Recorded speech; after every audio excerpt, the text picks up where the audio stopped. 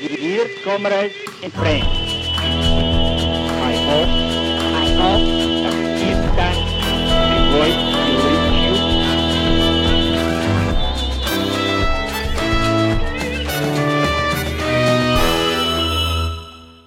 Welcome to Red Flag Radio, the podcast where we talk about politics, history and theory from a revolutionary socialist perspective. I'm Emma Norton.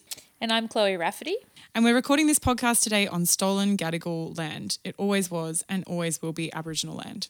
This episode, we're talking about the struggle against apartheid in South Africa. Earlier, we spoke with Tom Bramble. Tom is a leading member of Socialist Alternative and an author of many books and articles about Marxist theory and labour history. He's the co-author of The Fight for Workers' Power, Revolution and Counter-Revolution in the 20th Century. He's lived in South Africa and has ties with the revolutionary left in South Africa. We spoke to Tom about the exploitation of the black working class and the radical waves of workers' activity which led to the downfall of apartheid and a near-revolutionary situation. But first we wanted to talk about international solidarity. The struggle against apartheid in South Africa has been a real touchstone of the Palestine solidarity movement. Lots of activists rightfully describe the experience of Palestinians as apartheid, and we've had whole episodes drawing out that experience. From the racist laws within Israel's 1948 territories, the experience of segregation, harassment, of extrajudicial murder and summary arrest in the occupied West Bank, and the horror today in Gaza. The oppression of the Palestinians is, if anything, worse in the sense that they have been robbed of the key social power which black workers in South Africa had. The exploitation they experienced in the workplace that goes along with the ability to strike and cause economic damage to the ruling class. This is something that Palestinians have been deprived of. Israel has been very careful not to become overly reliant on Palestinian workers. So the comparison isn't just one of oppression, it's a touchstone for resistance. The history of the international campaign of solidarity against South African apartheid has inspired today's pro-Palestine activists. The Palestine solidarity demonstrations and acts of civil disobedience stand in a really important tradition of international solidarity against war, imperialism and apartheid. And there's a really rich history of protests against South African apartheid, which we can draw on today. So international solidarity was important in politically isolating South Africa in the final years of apartheid. There's a lot of absolute bullshit revision about this history. Actually, for most of the history of apartheid, Western governments backed it in the UK, US and Australia. And lots of Western politicians who cried crocodile tears when Nelson Mandela died actually called him a terrorist when he was in jail under the apartheid regime. So Tony Abbott actually famously campaigned against fundraising for the ANC at Sydney University. He actually labelled the African National Congress a terrorist organisation, as did most of the political establishment in the 1970s. Yeah, there's a real rewriting of history going on there. It was always left-wing activists, socialists, and the left of the trade union movement around the world which championed the anti-apartheid struggle, and often in the face of huge state opposition and repression. So one really cool story about this resistance is in 1971, the Springbok Tour. The Springboks were the all-white South African rugby union team, and massive protests, which were really militant, disrupted their games whenever they attempted to go on tour around Australia and New Zealand. And famously, this racist team, which was all white and banned black people from participating, could not step foot on a commercial plane because the pilots actually went on strike. So they ended up having to charter a private plane. They also couldn't stay at a hotel because the front staff, the cleaners and other hotel workers went on strike. Basically, everywhere they went in this country and in New Zealand, they were refused service.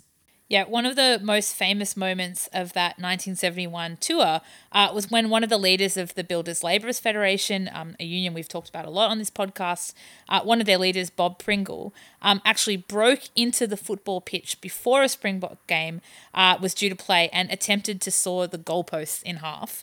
And there were, pitch invasions by activists attempting to stop the games from going ahead.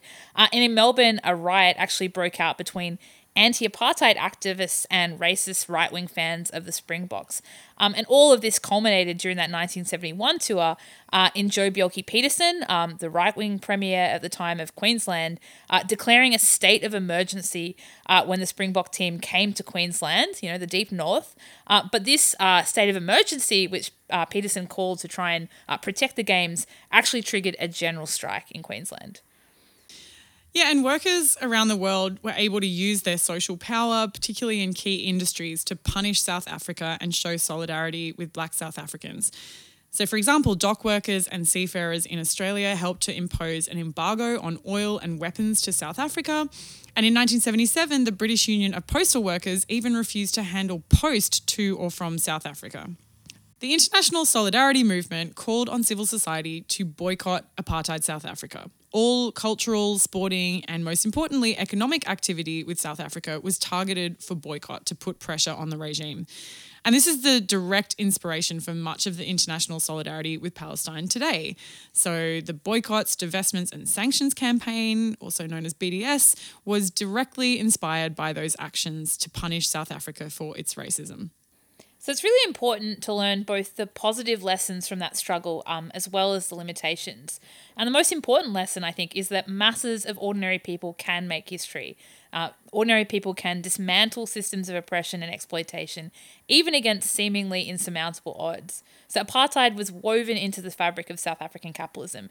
It was extremely lucrative to international capitalism as well. And the South African working class played that key role in overthrowing apartheid. But as Tom will unpack, the struggle continues in South Africa today because apartheid was overturned, and that's fantastic, but capitalism was left intact. And with that, massive racism and inequality actually persists against Black South Africans today, despite the end of formal apartheid and the existence of a small layer of Black politicians and capitalists. Our comrades across the world. Hi, Tom. Welcome to Red Flag Radio. Hello, Chloe. Good to be here. Excellent to have you on to talk about the history of the struggle against South African apartheid.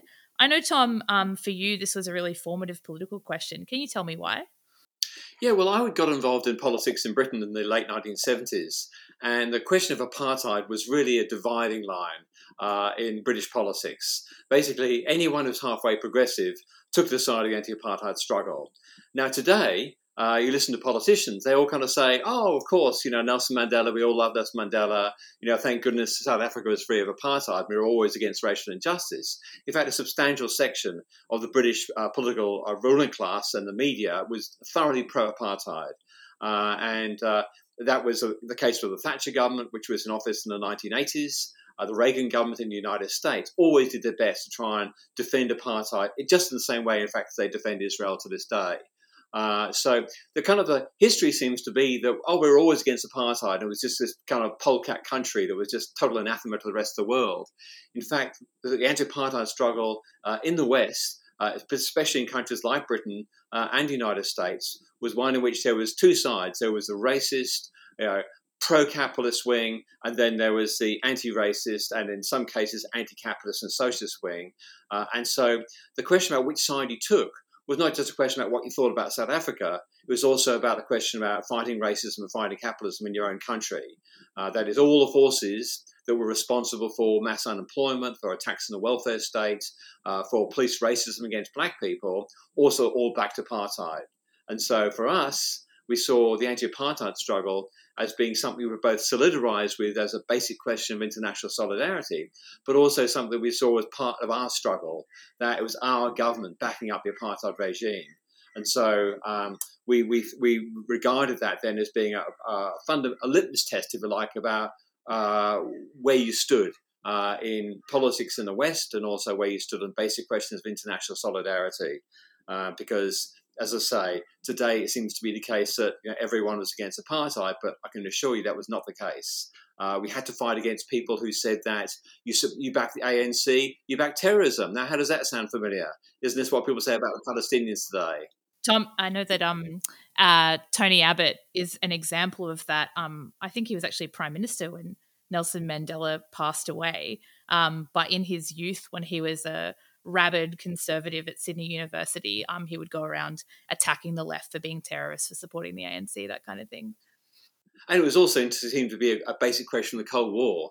That this was a time when the world was still divided between the Soviet camp and the American camp. And the whole argument was the ANC took power, it'd be communism would run rampant through Southern Africa. So again, there seemed to be something that was part of if you like, it was a world question. And even though, and so basically you had it was pitched as, democratic freedoms against communist authoritarianism. And in much the same way as the Joe Biden administration kind of says the world is divided today between American democracy versus authoritarianism. We had an earlier version of that back in the 70s and 80s about being against capitalism versus communism, and we had to support the capitalists because they were for freedom, of course. I know that, Tom, you had some experience when you're in the UK, when you're quite young, with anti-apartheid solidarity actions. Do you want to tell our listeners a bit about that? I got a scholarship to go to a private school, actually the same school that Nigel Farage went on to attend about 3 years after I left. And this school, being a kind of snobby, kind of elite private school, was very keen to show its loyalties, and it arranged for a white South African schoolboys team from Cape Town to tour and play at my school, Dulwich College. And so the anti-apartheid movement in London declared that they were going to protest and disrupt this game when the South African team arrived at my school. And we did that. I quite remember coming in on the Monday morning, seeing graffiti spray painted on the school walls, and the teachers being totally shocked. I remember wearing a badge I made up myself saying boycott this Bishop's School was what it was called. I remember the maths teacher saying, take that badge off. So it was in my own very formative way, at the age of sort of 16 or so, it was a little bit of kind of a minor act of rebellion. That we saw ourselves as part of a broader international movement. And then, Tom, I know later you've written about the South African workers' movement, and you've spent some time in South Africa. Can you tell our listeners a bit about your experience of the South African left and the workers' movement? Yeah, sure. I mean, because of my interest in apartheid, when I had the opportunity in late 1990s, this is after apartheid has fallen, between 1997 and 2000, I went to South Africa 3 times and spent about 6 months in total there. And I went as part of doing university research. I used to be a university lecturer. And my project really was one of interviewing people who've been involved in the struggles of the 80s and 90s, the metal workers, which is one of the leading unions in South Africa, which was known for its independent kind of pro-working class stance. And had most developed rank and file structures, local committees, as I say, greater degree of democracy than was apparent in most unions. I went to interview a lot of the people who've been involved in those struggles, who've been involved in the strikes, the sleep-ins they had of the factories, that is the occupations, the kind of demonstrations they were part of. I also met people who were involved, for example, in things like the Soweto protest in 1976. And so this is you go from Australia in 1997 to meetings with shop stewards in industrial districts in Johannesburg, and they've got the raised fist there, and they're singing the struggle songs, and they're talking about comrade this and comrade that and the fight for socialism. This, needless to say, was a very different kind of culture than what you'd experience in Australian unions at that time, and even more so to this day. So this was a real going to May Day protests held in stadiums with thousands of black metal workers, fists raised in the air, as I say, singing struggle songs, toying, dancing, through the streets, demonstrating their defiance in the way they had done. This is even after the fall of apartheid, maintaining those traditions in that union of struggle and defiance. So that was I edited a book. With contributions from many people who've been involved in these struggles, either as maybe some cases union organisers, sometimes as intellectuals who'd been throwing themselves in the struggle in the 80s and 90s. And it's up online. There's still people are referring to it to this day because it was very important, captured a very important period in South African history. Yeah, we'll be sure to put a link to that in our show notes, which listeners can find. Well, yeah, some of that just history of the radicalism of the South African black workers, both in the struggle against apartheid and after, I think you really don't get a picture of from any kind of liberal accounts that we might access here in Australia. So I want to talk a bit about that. But I guess to kind of start off with, let's just talk about what apartheid was. Can you tell us a bit, like, why do did Marxists then, and now argue it was a product of capitalism. Yeah, sure. Well, apartheid is taken from the Afrikaans word separation. And it basically meant a system of, I mean, we now think about apartheid about being walls and so forth. There were no walls in South Africa, but there were legal walls. The vast majority of the land was basically appropriated by the white people, who basically, the white capitalists in particular, who was essentially divided between two sections. There was a farming capital, and then there was a mining capital, and then later on became the manufacturing capital. And these blocks of capital essentially control the country. And what they wanted, they had obviously a white population, a minority of the population, about I think about 10 to 12% of the population were whites, and they were a labour aristocracy. They were very much bought off by the apartheid system. They had very high wages. And when I say labour aristocracy, I don't just mean high wages. They had black servants in the houses. So we're talking about that kind of layer of the population. So you had a thin layer of whites who had immense privileges. Even some of the workers, as I say, you had working class households where you had people who, in that situation, had black servants in the houses. And lived in, streets and areas of the cities which were well maintained, sanitation, schooling, hospitals, healthcare, the whole lot, jobs, permanent jobs, skilled jobs. And then you had the majority of the population essentially were confined to third-class status. They were basically segregated into three groups. First of all, you had the people living in the so-called homelands. This was essentially the rural, backward economically reservoir of labour of black families, comprising usually people who were grandmothers, mothers, children, the disabled and the sick, the people who could not be exploited in the factories and the mines, but nonetheless who would look after workers, during their infancy and adolescence before they went to work. And essentially, the apartheid regime tried to call these, if you like, nation states, and said the blacks belong to these areas, and that's really where they belong, and that's where they'll have the right to live. And then there were the blacks who essentially lived under sufferance because they were needed for the mines, because they were needed for the factories in two other areas.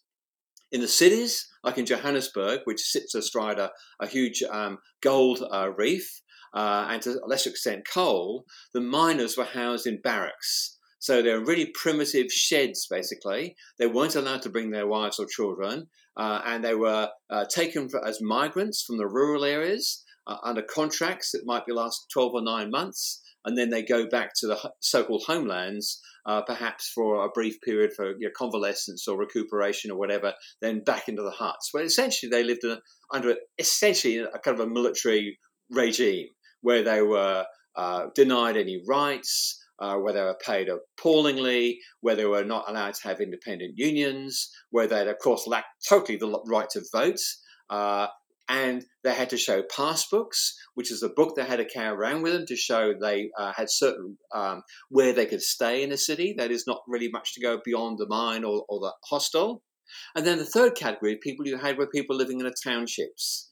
Listeners might well have heard of a Soweto or the Cape Flats in the case of Cape Town. These were what became vast, sprawling townships. That is, they were kind of slums in many areas. In some cases, they were slightly more substantial housing. But these were, again, reservoirs of labour on the outskirts of the town, of Cape Town, of the industrial areas, Durban, Johannesburg, where essentially the capitalists could draw their labour from, but come 5 o'clock, the workers all had to go back to the townships. They weren't allowed to stay overnight in the cities. And so, again, they had to carry passbooks. If they didn't have a passbook saying they had the right to be in a city over certain hours, they could be arrested, they could be sent back. In some cases, they'd never been to the homeland. They could be sent to the homeland, the backward rural areas, and totally disciplined. So you had a situation where the apartheid government, the National Party government, said this is separate development. There was no such thing. The whole structure of South African mining, of agriculture, of manufacturing, mining, agriculture, they were dependent on black labour. So the whites occupied some skilled jobs, but for a lot of the grunt work, they depended on blacks. They were damn sure they were going to prevent the blacks from having any say over work. They were going to keep their wages low. They were going to ban trade unions. They were going to deny them political rights in order to keep wages down, in order not to have to pay, for example, for pensions and aged care and health care and childcare for the children or the families of the working class. As much as possible, they would hire those off to the extended family groups in the homelands, and the workers would just present themselves at the mine gate or the factory gate, hands for hire, 8 in the morning, work 10-hour days, and then there was no rights to them once they were injured or off sick or anything. So it was a totally capitalist project, which is one of minimizing the wages and living standards of the working class and terrorizing the workers because they had no political rights and their lives were ruled by the cops. Well, let's start to talk a bit about the initial period of resistance to apartheid, in 1948 till the 70s, maybe that period. Two of the main organizations that were part of this resistance were the ANC, the African National Congress, and the Communist Party of South Africa. Can you tell us a bit about their politics and their early strategy? Yeah, sure. Everyone's heard of the African National Congress. This is the party of Nelson Mandela, Oliver Tambo, and all the other heroes of the anti-apartheid movement who are known around the world to this day. The African National Congress essentially was a party of the black middle-class intellectuals, lawyers, doctors, professionals, and business people. That is where it had its origins. In fact, it had its origins even more conservative backgrounds than that, of being landowners and so forth.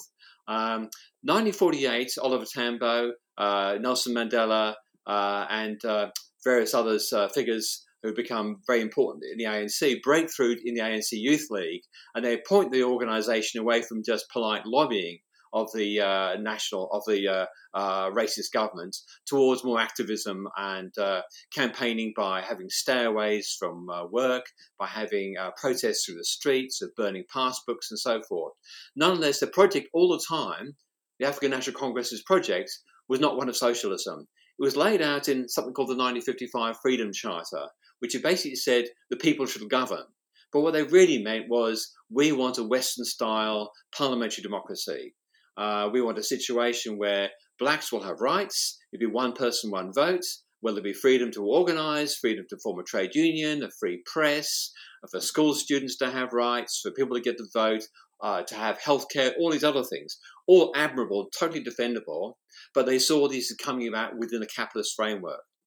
Because essentially, these people saw themselves as being the future rulers of South Africa, as in Nelson Mandela's case he was.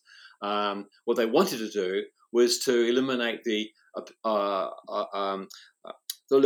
abhorrent, racially discriminatory features of South African capitalism, but try and remove those, but to maintain the basic structures of South African capitalism. Now, they didn't make too much noise about that. They said, for example, that the mines and the land shall go to those who work them. But that was more kind of to prettify the program. Fundamentally, it was about establishing a parliamentary democracy, just like they saw in Europe or the United States or Australia. Then there was the South African Communist Party, much smaller organisation, founded in the 1920s, which radicalised in the 1930s, and began to break away from its origins, which is essentially was no more than a party of the white workers. By the 1930s, they began to recruit quite heavily amongst blacks and become, much better on the questions of racial justice in South Africa, to understand the fact there was actually a national liberation struggle in South Africa. That was part of the thing. It wasn't just about higher wages. It was about black people being able to determine the future of the country as the overwhelming majority of the population. 70% were African. So that they did that. But you also have to say that they didn't want socialism either, because the South African Communist Party, like the communist parties all around the world, starting in the 1930s, essentially were little more than instruments of the Soviet Union and Joseph Stalin. We don't have time to go into the long history here, but essentially Stalin and the Communist Party in Moscow did not want socialism in the West. And by the West, they included South Africa. They didn't want socialism in the colonial world. They wanted an arrangement where post-independence in Africa, post-racial governments would emerge in the African colonies, that would be friendly to the Soviet Union, but which would not be socialist. They did not want the working class to take power in South Africa. They wanted good relations with the post-apartheid South African government run by the ANC. And in that situation, the SACP, the South African Communist Party, took their orders from Moscow. In fact, because of the repression within South Africa, the South African Communist Party was very dependent on Moscow financially in terms of support bases outside South Africa. The Soviet Union had quite a lot of influence in the 1970s in Southern Africa, and they depended upon Soviet assistance for arms, for bases to train guerrillas and so forth. And so the South African Communist Party basically backed the ANC's project of fighting for a parliamentary democracy, but not for socialism. And so, in fact, it had a whole program. They called it the two-stage program. They said, first of all, we have to have parliamentary democracy, get rid of apartheid, one person, one vote, a fair system, totally supportable. But only after that's been in place for, it could be a few months, it could be a few years, it could be a few decades, depending on who you listen to, only then can we move on to socialism. But what that kind of essentially meant was that socialism was never going to arrive. And that program, if you like, was really for a justification of what they actually wanted. They wanted a multiracial capitalist South Africa. And all the kind of the ideological program about two-stage theories and so forth was simply just a rationale for their basic program, which is we want to get rid of apartheid, but we want a capitalist South Africa, but which is nonetheless friendly to the Soviet Union, rather than just being in the clutches of London and Washington. Yeah, and as we'll talk about a little bit later, these were actually debates in the South African workers' movement that not everybody was for deferring the struggle for socialism. But maybe we should now talk a little bit about the role of workers in the struggle against apartheid. I know in the 70s there was a new explosion of working class struggle. One important breakthrough moment that I've read a little bit about was the Durban strike in 1973. Can you tell us a bit about the strike and the changes that emerged later out of that in the workers' movement? Yeah, the Durban strike in the port in 1973 amongst textile workers, a place called Pinetown, just in the outskirts of Durban, was tremendously important because it broke what had been a horrible period of retreat, repression, and a situation where the ANC had all had to flee into exile, whereas leaders like Nelson Mandela had been jailed, Walter Sisulu, Oliver Tambo had all been jailed, and other people had to flee for their lives to London or wherever, or to neighbouring Zambia or wherever. And so the anti-apartheid struggle, which surged after the Second World War for a period of time, had been crushed by the early 1960s, and that's when Nelson Mandela was sent to prison. So you then had a period from let's say 1961 or thereabouts to 1973, where the South African economy is booming, the South African capitalists are very confident about the system, the National Party government, which has the overwhelming majority of seats, was riding high. But what happened in that period is very significant because South Africa was attracting a lot of foreign investment at that time. Industries were beginning to boom. The South African economy was beginning to grow very rapidly. And so what that did was actually to create a large manufacturing industry and a lot of export-import trade. And what that did then was to start to build a working class beyond just agricultural labourers and beyond just mining workers. It began to create a factory working class. It began to boost the working class in the port cities like Durban, like Cape Town, like Port Elizabeth. So you began to see the emergence of manufacturing industry, bringing workers together in the thousands. So you begin to see the formation of the car industry, the steel industry, the chemicals industry. Now, to begin with, the workers they're often taken from the rural villages, so they're all a bit, flummoxed by this change in their lives. But what the Durban port workers and textile workers do in 1973 is actually begin to organise and go on strike. And so what that does is it's like a jolt of electricity through South Africa, because the working class is getting back on their feet. After years of defeat, the workers are now beginning to put their demands on the bosses. And it wasn't a total smashing victory. but nonetheless, the significant thing was that they stood up and they'd made demands, and they'd inspired people that it was possible to fight, and it inspired people also that the working class could play a role in fighting apartheid. And it began also to fuse with another development, which is the emergence of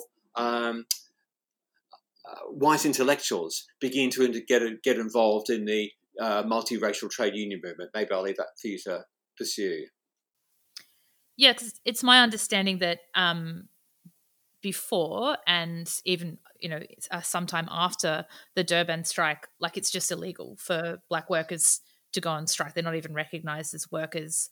All of their unions, or they don't have unions. It's illegal for them to join or to form unions. But in the wake of this, there is the organisation of unions and both black working class leaders and some white intellectuals. Some of them I've read Trotskyists and influenced by some of the struggles in Europe, like May '68, play some role in that. Can you tell us a bit about that? That's right. So what you see, 73 was it didn't just carry on an escalating tendency from then. It fell back a bit after that. And then you see the next wave coming into play by the late 1970s. We'll talk about Soweto in a moment. But for the workers' movement, what you begin to see is the workers getting on their feet, as I say, and you also begin to see trade unions being formed in the face of immense repression. And it's maybe not a peculiarity, because you see this in India as well and some other kind of relatively poorer countries, where people who are not actually working in that industry, but who are maybe university students or maybe junior academics, who've got more freedom to organise, they're less repressed, they've got the ability to, for example, organise on campus. So you see a radicalisation going on the campuses, both amongst white and black students, but amongst some white students, because they're white, they have the privileges of being able to get scholarships to go to Europe or whatever. They have maybe greater connections internationally to kind of pick up on news from international left-wing newspapers and so forth. This is many years pre the internet. Or they go and study in places in Sussex or Warwick or London or whatever, and they begin to engage with the radical intellectual ferment that's underway in Britain and Western Europe at this stage, when there's a whole rise of revolutionary politics, particularly in Britain, with a focus on rank and file, working class organising. And so some of these students, they come back to South Africa. They've met some of the socialist organisations in Britain. They've observed what the British shop stewards are doing in terms of running strikes, organising shop steward committees, putting the Tory government to run, to flight. And so they come back to South Africa and they're based on the campuses, and they think, well, what can we do as students and junior academics? What we can do is help to organise the working class, because they've got the ability. They can roam around the city. They're not limited by pass books about where they can go and what time they have to be home. So they can move around. Now, they're banned from the townships, but they have various ways of meeting up with black workers who are emerging, who are looking for answers, who are beginning to organise. And so you have this incredibly productive fusion of a black workers' movement stumbling around and arising and beginning to use its new leverage from the fact of these big factories and massive foreign investment coming into South Africa, the big development of big power generation, chemical factories, coal and gold mines and so forth. And so these workers are beginning to find their feet and begin to fight, and they cross-fertilization with these radical students who, because they're white, as I say, have greater freedom to organise. And so these white students often become the public face of the trade unions. And so you begin to see these new independent trade unions being formed in the metalworks, in the ports, in textile industry, shop workers. One of the interesting things about South Africa is that shop workers are actually one of the more powerfully organised groups of workers there. And transport workers, truck drivers, railway workers. And so you see these, the revolutionary training, if you like, these academics and students have received, and the theoretical development they've been able to construct, and also the fact they've had a good look at how South Africa operates, and they've had interactions with Trotskyists and revolutionaries in Europe, and they start to challenge the dominant narrative of the African National Congress, which is that there's South African society and then there's apartheid, and that apartheid is just this kind of overlay on top of South Africa, and if we can just get rid of that overlay, then there's a basically healthy society underneath. What these intellectuals who began to throw themselves into the workers' movement argued was actually apartheid was inseparable from capitalism, that you could not get rid of apartheid without getting rid of capitalism, because capitalism in South Africa depended upon the segregation and oppression of black workers, specifically as black workers, and that South African capitalism could not survive without that oppression of black workers. And so that meant you had this great intellectual and practical and trade union and worker-based coming together, developing over the course of the 1970s and 1980s which I should add here, actually, if I can, is also part of a parallel movement you see in South Korea, you see in Brazil, you see in Iran, you see in Turkey. It's a phenomenon of countries which are industrializing very rapidly, which are seeing a great escalation in the size of their working class, where you see a radicalizing student body, orientating itself towards the working class, and throwing itself into that struggle, and the workers, if you like, looking for ideological answers, looking for theory, and so you have that, as I say, cross-fertilization going on. And South Africa, if you like, is part of that. The 1980s sees it. Poland as well sees this a whole period between the 70s and 80s in many different countries, as I say, from Iran to Poland to Turkey to South Korea to South Africa to Brazil. You see this, if you like, this worker-student engagement. Well, I want to talk a bit more about the debates in the workers' movement, particularly going into the 80s. But before that, you mentioned Soweto.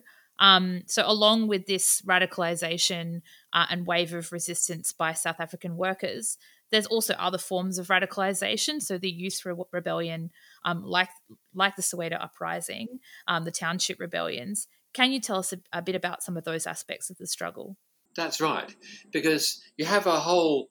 Soweto is an acronym for Southwest Township on the outskirts of Johannesburg, which is a place that owes its existence only to provide a labour force for Johannesburg industry. But of course, apartheid isn't just about keeping wages low. It's about oppressing black people and asserting white supremacy. And white supremacy, particularly with the government that was in power from 1948 to 1994, which was a National Party government, which is an Afrikaans government. Afrikaans were the white settler population, if you like, of Dutch origin, who arrived in South Africa in the 1650s, who were a dominant section of the apartheid framework. Apartheid, of course, is an Afrikaans word.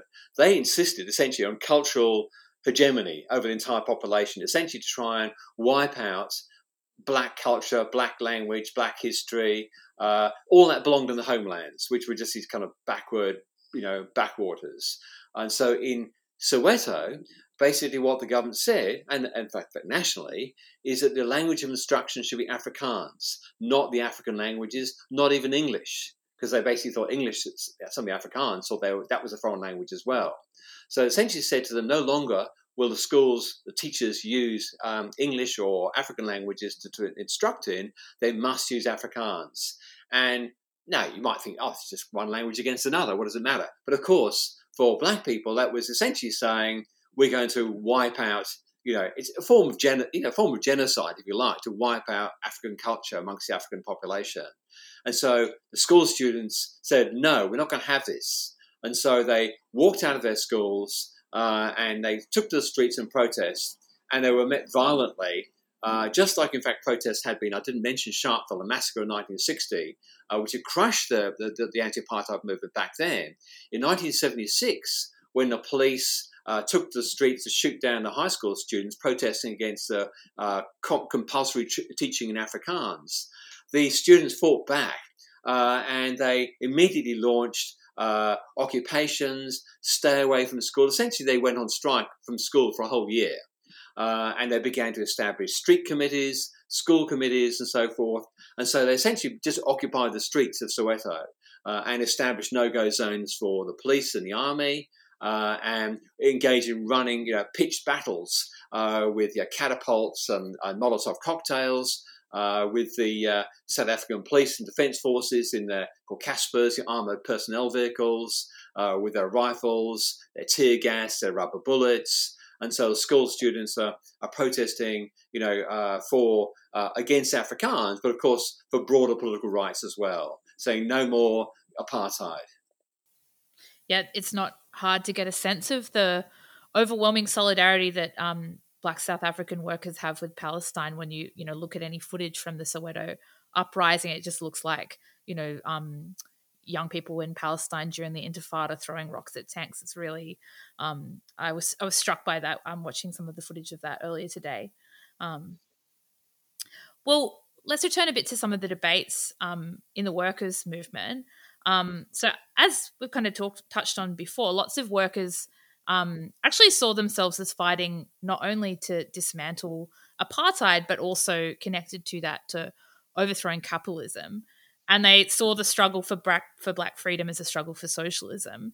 So the debates in the union movement reflected this. And maybe you could tell our listeners a bit about who the populists and the workerists were, and tell us a bit about the debates that emerged in the union movement. Sure. So the African National Congress and the SACP did not really try to organise workers as workers. They basically, to the extent that someone was a worker, they were just drawn into what are called populist. Populist means all class. Everyone from the black street sweeper or the black mine worker or the black farm worker, all the way up to black capitalists. And there were black capitalists. Everyone, in fact, other than the extreme collaborators of the apartheid regime, could be part of a national movement to bring down apartheid and usher in a parliamentary democracy. So workers were all very welcome within part of that, but not as workers, just, if you like, as another force. So the ANC put very little attention into organising trade unions after, I'm talking here about 1950s and 60s. There was an ANC trade union federation, but it was a rump.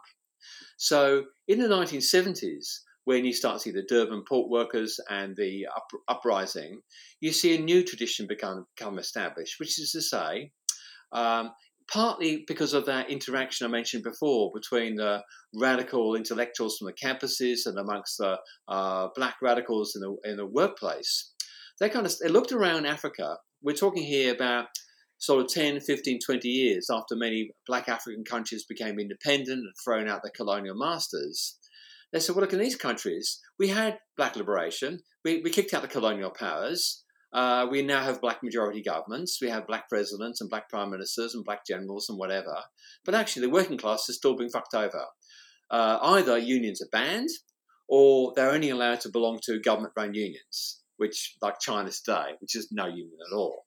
And so what the so-called workerists said was that we want freedom in South Africa, but we want the working class both to lead that struggle, and we want the working class to be beneficiaries of it, not just simply to provide the shock troops for a national liberation struggle, but to actually impose ourselves as being the masters of a new society. And so they were the so-called workerists, because they said, essentially, the African National Congress, they simply want a parliamentary democracy. Look at black Africa.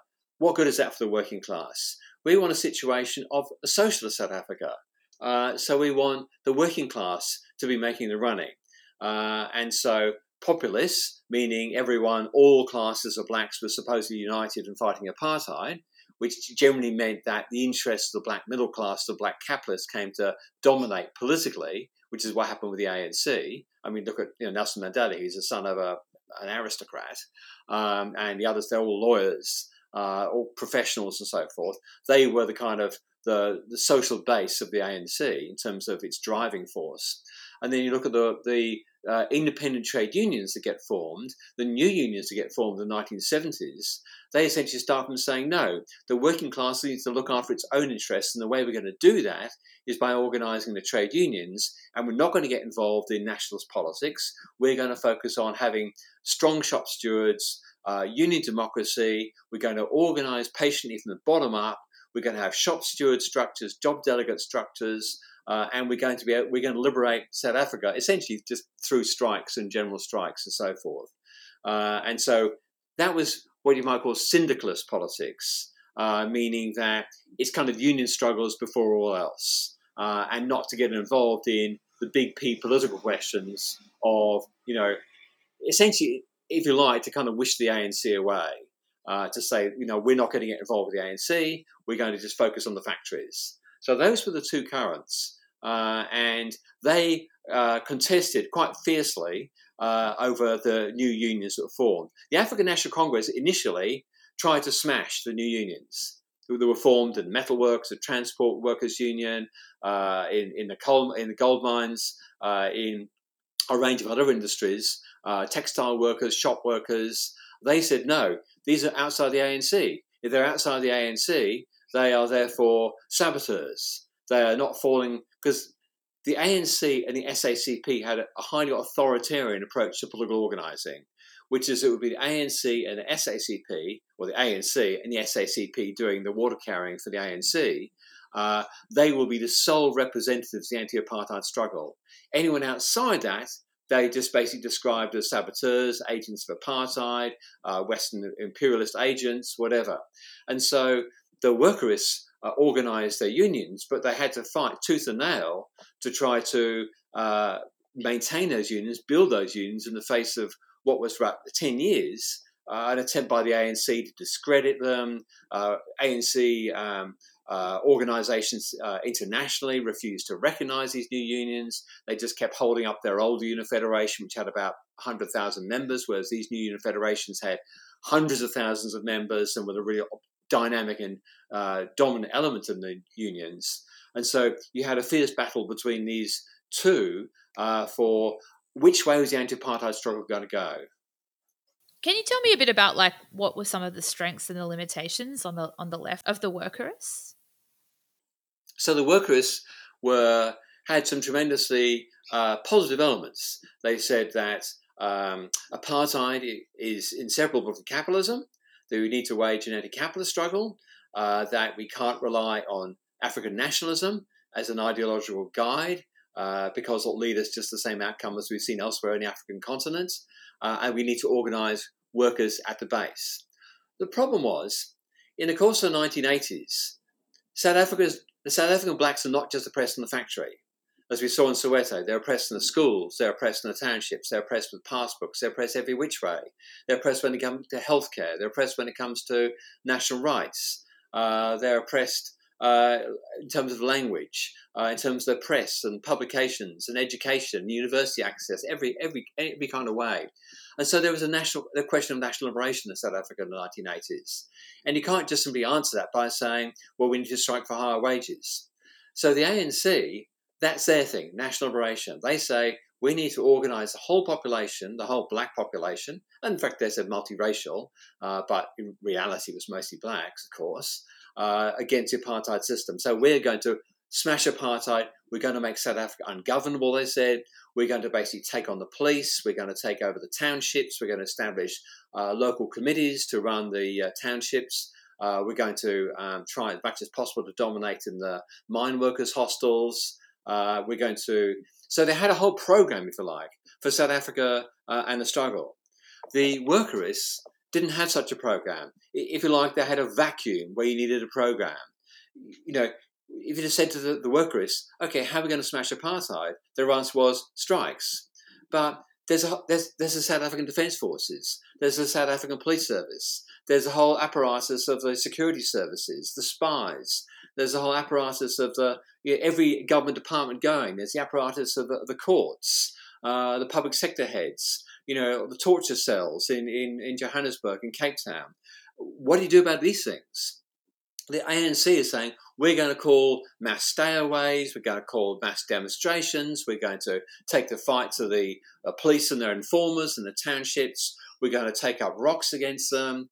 And the workerists, essentially with the unions, they said, they essentially have to say, well, look, the union members, they if you like, they knew they had to fight at work, but they also knew they had to fight apartheid through political struggle. And so they had, if you like, both consciousnesses in their mind at once. They understood they were with the workerists because they understood you needed strong unions, you needed to stand up to the boss, you needed to fight for higher wages, you needed to fight for better conditions at work, you needed to fight for dignity at work, not being called boy. But you also needed to replicate that in broader society. And so workers had both those consciousnesses in their heads. They wanted both socialism and they wanted national liberation. And the ANC, if you like, dominated the national liberation space. And so what happened was that the workerist unions, the FASATU, the Federation of South African Trade Unions, which was the federation these new independent unions formed, they more and more began to defer to the ANC struggle. And so they joined the stayaways, that is, people staying away from work, but they very much had to, because those were run by the ANC, it was the ANC making the political running.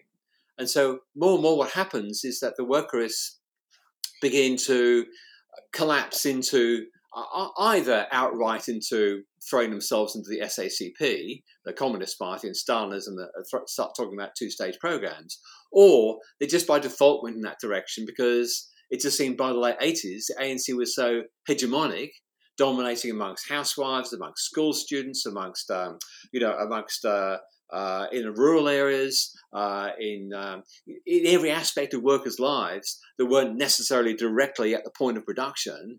The ANC was hegemonic, and the ANC had support internationally. The ANC was everything everyone talked about internationally. It got financial and military assistance from some European governments, but by Russia and Russia's allies in Africa. And it seemed to be the ANC had become the main game by the late 1980s. Everyone knew who Nelson Mandela was. No one knew who the leaders of the independent unions were.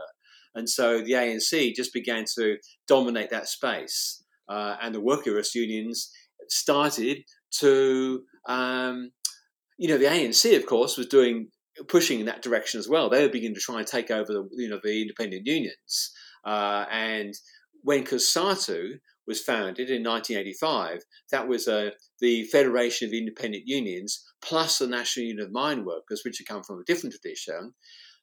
As that new federation was founded with like 800,000 members, which was a phenomenal achievement in South Africa for a non-racial union federation to get off the ground.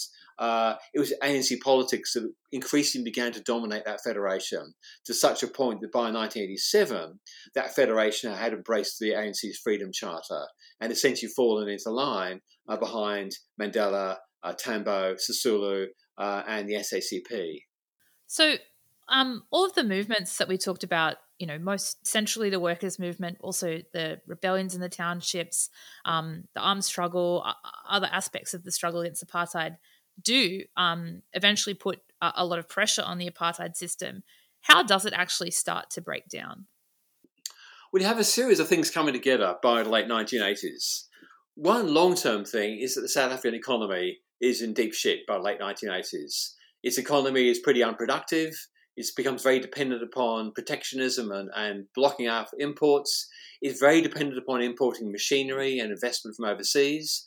And then by the late 1980s, such is the pressure of the workers' movement inside South Africa, such is the pressure of the anti-apartheid movement internationally, and also, Wall Street companies looking at the fact that the South African economy is not going so well. You see the withdrawal of investment by big capital overseas, which obviously begins to hurt the South African capitalist class. You see the fact that internationally, like in the 1980s, when you switch on the TV, as soon as you come to international news, it's a scene of South African townships in flames. So the international capitalists and the big the think tanks that kind of help to guide policy for the international capitalists are looking at what's going on in South Africa, and I think this can't keep going. There's got to be a resolution. There's got to be some way you can put the genie back in the bottle. There's got to be some way in which you can suppress this insurgent working class and popular movement in South Africa against repression. So you have a combination of the fact that increasingly within South Africa, the capitalists can see some need for change because their economy is going to shit. You can see the withdrawal of foreign investment and increasing sanctions on South Africa because of international campaigns and the fact that the international capitalists can kind of see that South Africa is, in deep strife now.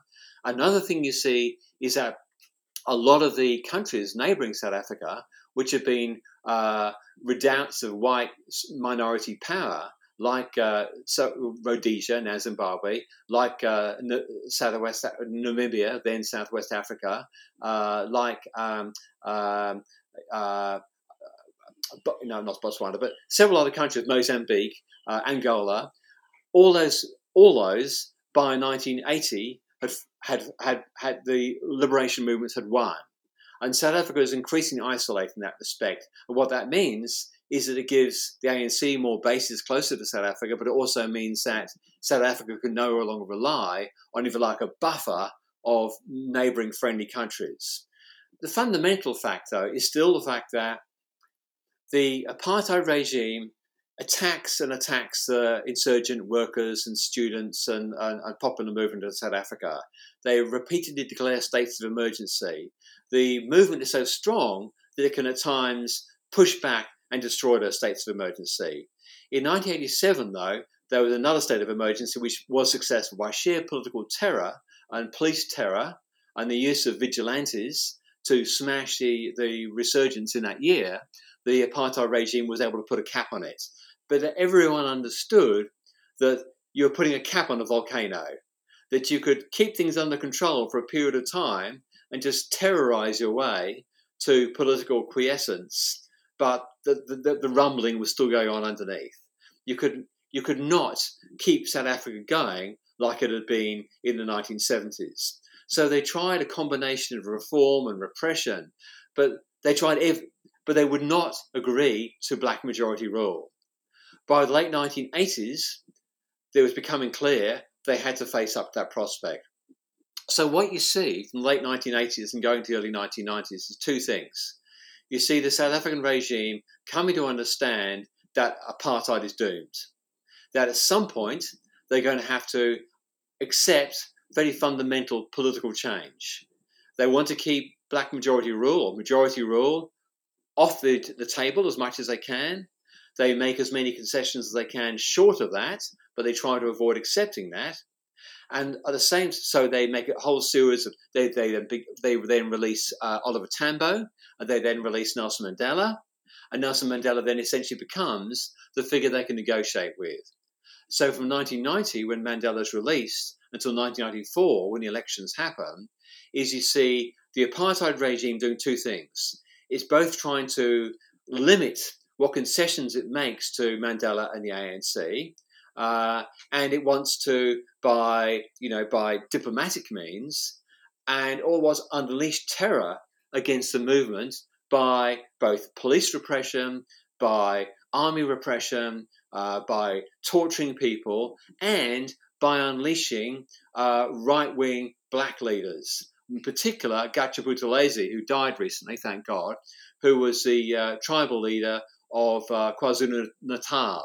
And Buthelezi ran a political organisation called Inkatha, and Inkatha essentially was a Zulu nationalist organisation which had a following amongst many Zulus, not just in KwaZulu-Natal, which is where Durban is, but also in Johannesburg in the mining hostels. And essentially, Buthelezi drummed up tribal animosities, what you might call ethnicities against. They simply said that if there is freedom in South Africa, the Zulus will be oppressed, and so they used a highly chauvinist, sectarian, ethnically supremacist approach to frighten Zulus to attack the freedom movements. And so you saw Inkatha, backed all the way by the South African police, by the South African army, would stand by or even support them, just sending squads of armed thugs into townships identified with ANC supporters, into hostels identified with ANC supporters, and they were backed all the way by the apartheid regime. The conservative press tried to say, this is tribal warfare. No, this was basically the apartheid regime using Buthelezi, and Buthelezi was well rewarded for this. He was basically made, recognised as being the king of the Zulus and given all sorts of perks as a result.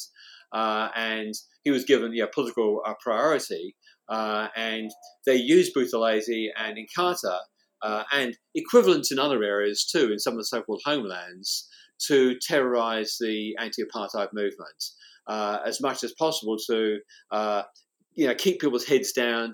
And there were thousands of people killed by these vigilante movements, and so you had a situation where Mandela and the ANC, people like Joe Slovo, the president of the ANC, are negotiating with the apartheid regime, where all the time their supporters are being attacked in the townships, slaughtered. Where they just go into essentially it's a civil war in KwaZulu-Natal, and essentially to try and kill, to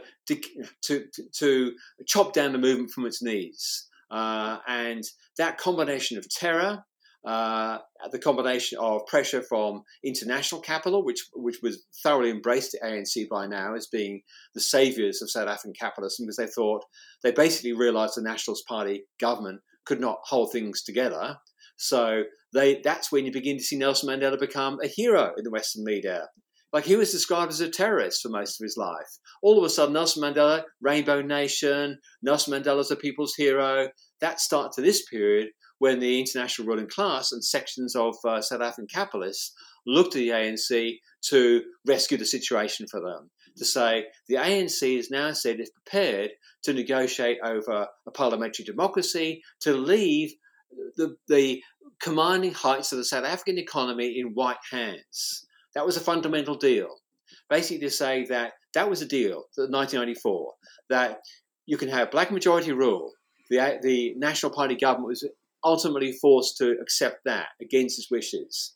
But in return for which, there will be no change to the fundamental economic structures of South African capitalism. The black workers will still be black workers. They'll still be oppressed. It's just you'll have a black president now. And that essentially was the deal. International capital could live with that. Their investments were going to be safeguarded by the ANC, which vowed not to nationalise them. The apartheid regime, their first government, in fact, was a coalition government of the ANC and the National Party, with joint presidents of F.W. de Klerk, the National Party, and Nelson Mandela. And so the ANC went out of their way to make things easy for the apartheid system, to remove the worst aspects of the most abhorrent aspects of apartheid in terms of the political superstructure, the laws, the passbooks, the language and all that kind of stuff, the homelands, that was all going to go. But the fundamental thing about what black workers do when they get up in the morning, they go to work on a shitty train to work for essentially a business that is overwhelmingly going to be white dominated. And there's a small thing, because the ANC is a party ultimately of the middle class and the capitalists, there's a few kind of openings allowed for black capitalists to start emerging. So, for example, Cyril Ramaphosa, the current president, was at one time the leader of the National Union of Mine Workers. He then starts to become a senior figure inside the ANC and begins to set up his own, gets adopted in the boards of directors and becomes a capitalist in his own right. And so you see that phenomenon. Some of the senior figures of the ANC and the black capitalists more generally get offered openings in white-run businesses and the boards of directors to become managers. And so you see the black capitalists get something out of this transition as well. They get to be on the big stage now.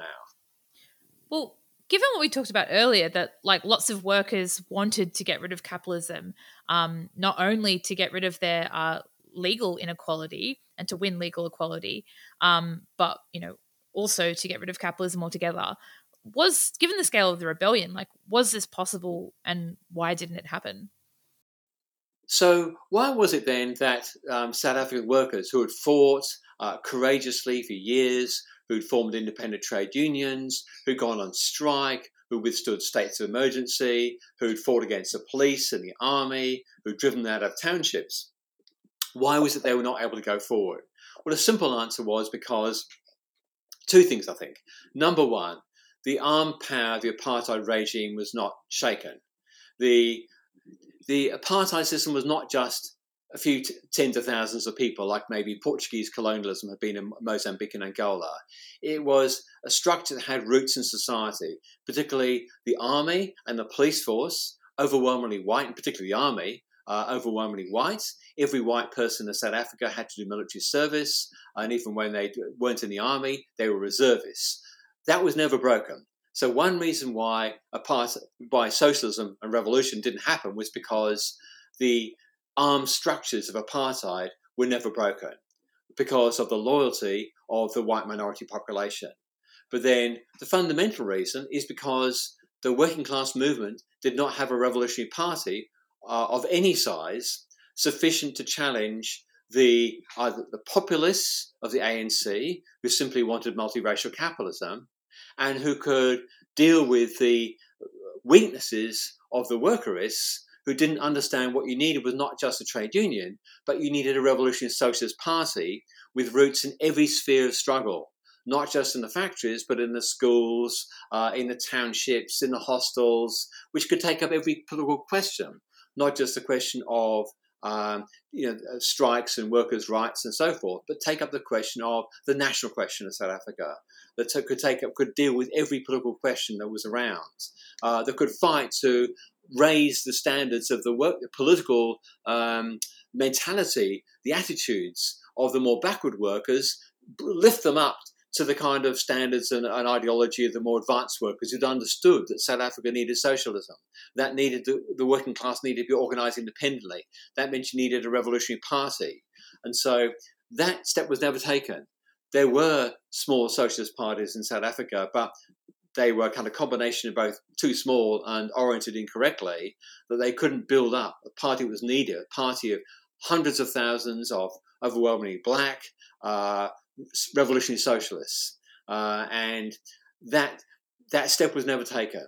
I mean, we could go back to like 1960s to find out why the steps weren't taken then. You couldn't conjure it up out of thin air in 1988.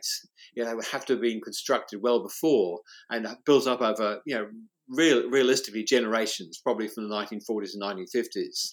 Such a party was not there. And so what it meant was that the politics of the ANC dominated. So when the so-called settlement, that is the deal where the apartheid, the white businesses kept all their money, but the blacks got the vote, that was allowed to go through without being significantly challenged, because there was no mass socialist organisation with roots in the factories, with roots in the mines, with roots in the schools and so forth, that could organise a political alternative to say, no, we don't have to accept this. We don't have to accept that we get the vote, the passbooks are all burned, we can live anywhere we want in South Africa, we can form a new union, but we're still working for the same shitty wages. We're still working for the same shitty boss. We can have a union, but we're still subjected to all, capitalist booms and busts. We're still subjected to, the anarchy of the world system pressing down on us and saying that South African workers can't have decent living standards because we have to be internationally competitive and all the rest of it. Why we're not getting decent housing. Why the ANC's program was for housing for all. They just built little kind of shoeboxes for a few 100,000 people. Nothing remotely adequate for what was needed. So you needed the Socialist Party to take up that whole program to lead the workers' struggle in a different direction. Well, Tom, one of the reasons we wanted to get you on is because with the genocidal war going on right now in Gaza, lots of people are, rightfully making the comparison between apartheid in South Africa and the experience that Palestinians live under today. What do you think the lessons from this struggle against apartheid in South Africa are for our current, context right now? What's going on in Palestine? Well, I think I say two things. I think at least. First of all, is that in the face of incredible repression, in the face of hostility internationally to their cause, a hostility obviously at home to their cause, to the lies that are told about them, whether so-called I'm a communist, but they were just described as being communists and terrorists and whatever. Nelson Mandela, for example, was on the United States State Department terrorism list until I think it was 2008. So every lie that was spoken about in terms of the South African apartheid struggle is now used against the Palestinians. And in the face of that, the Palestinians, like the South Africans, the black South Africans in the 1970s and 80s have come out time and again to protest, to demonstrate, to fight for their rights, to say that, just as we said that apartheid must fall in South Africa, people are saying we must bring down the Zionist regime in Palestine, that we cannot live in these circumstances. We cannot be denied our national rights. We're Palestinian people, and we have the right to our own self-determination. So there's a tremendous parallel between them. And we know that Palestinians take tremendous heart from that history of the anti-apartheid struggle. And they also are inspired by the fact that the South African government, which I can't go on to in a moment, at least is taking the Israeli government to the International Court of Justice. So they kind of see it at some level. They link that with, well, the South African government came about because of the anti-apartheid struggle. So they have a common history of struggle.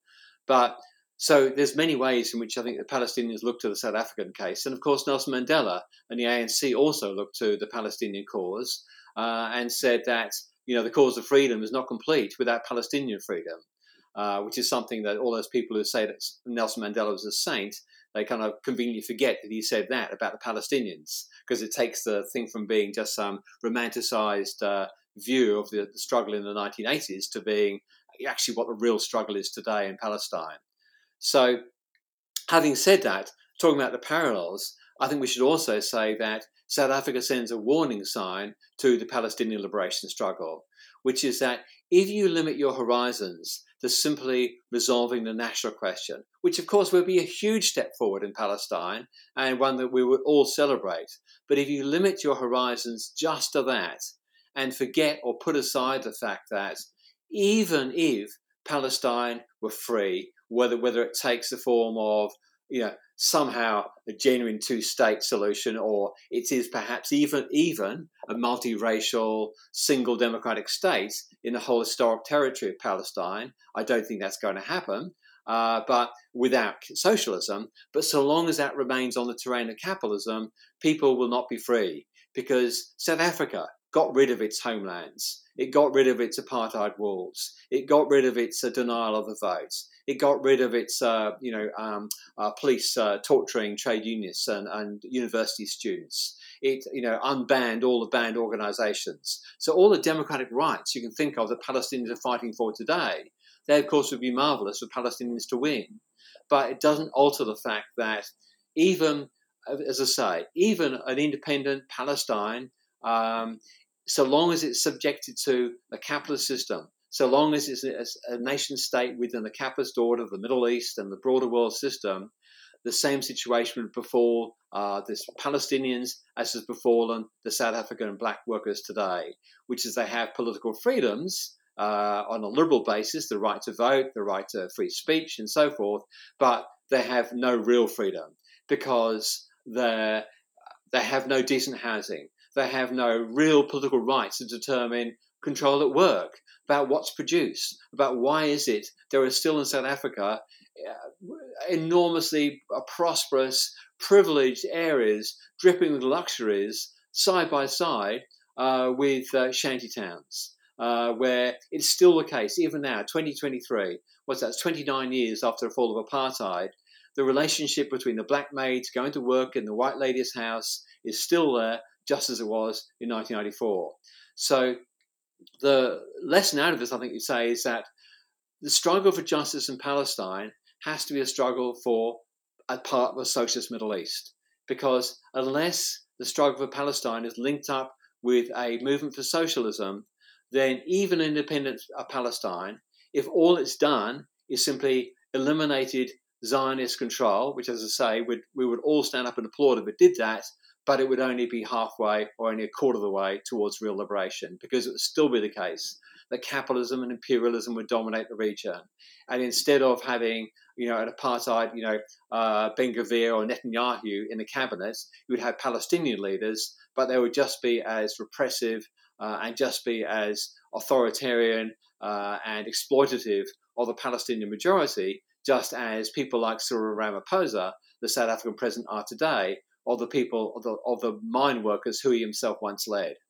Tom, what was the impact of the international protest movement against South African apartheid. How important do you think that was, both on the regime but also for the workers' movement? Well, the international movement, I think, was quite important.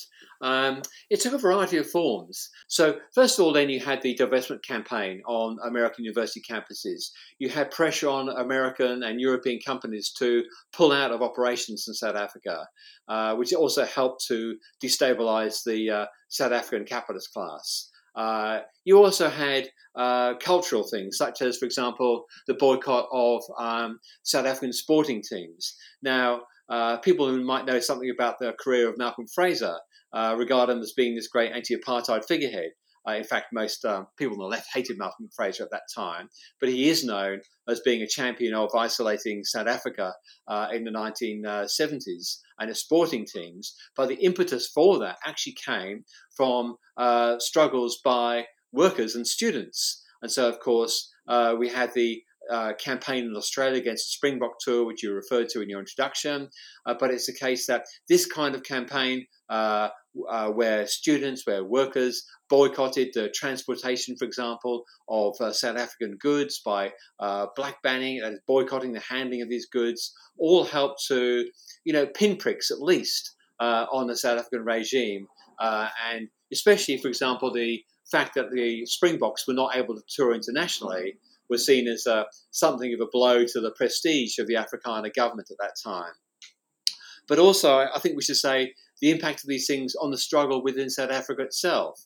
When I was in South Africa in the 1990s and talking to shop stewards and union delegates and anti-apartheid activists, they would always know about Australia. They said, your unions help free South Africa. They said, because we know about the shipping boycott of South African goods. We know that you banned the handling of these things. We know that, for example, your unions help fundraise for the struggle by the anti-apartheid movement. We know that people in political figures took a stand against apartheid.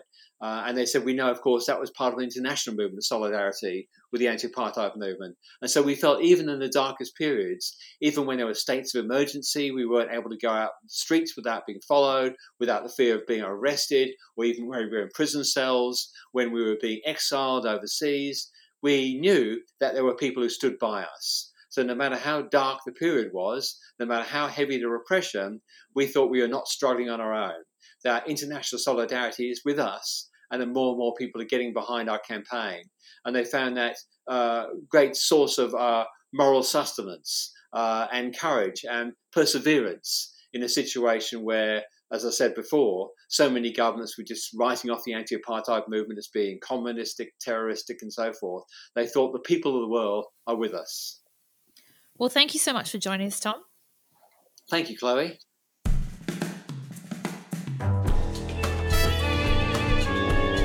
The way of the revolution as genuine martyrs. Hi, everyone. Thanks for listening to this episode of Red Flag Radio. This podcast doesn't make itself. We make it, and with very shoddy equipment. For example, Chloe has been using for the past year or whatever, however long we've been doing this, sticky tape Kmart headphones, as we call them. They are sticky taped together. They barely work. It does not help her test my microphone at all. So anyway, the point is, please give us some money. Please help us out. You can do that by becoming a Patreon to support the podcast. And with that, we can buy some new equipment, we'll sound better, and improve the podcast. The other thing is, the point of this podcast is to get socialist ideas out there. And you can really help us by rating and reviewing the podcast and sharing it with the left-wing people in your life. If there's anyone you know who could benefit from or enjoy some of the discussions we have on Red Flag Radio, please do make sure they get to listen to it. Yeah, and we put this podcast together because we want it to contribute to building a socialist movement here in Australia. It's part of Socialist Alternative alongside Red Flag newspaper. So really encourage listeners, share the podcast, help support us on Patreon, but also get involved. Unfortunately, Capitalism doesn't care what ideas you have in your head, on your own, in your room. You've got to join up with other socialists and fight the system. So, as always, we'll have links in our show notes about how you can get involved with socialists in a city near you. And until next time, we have a world to win.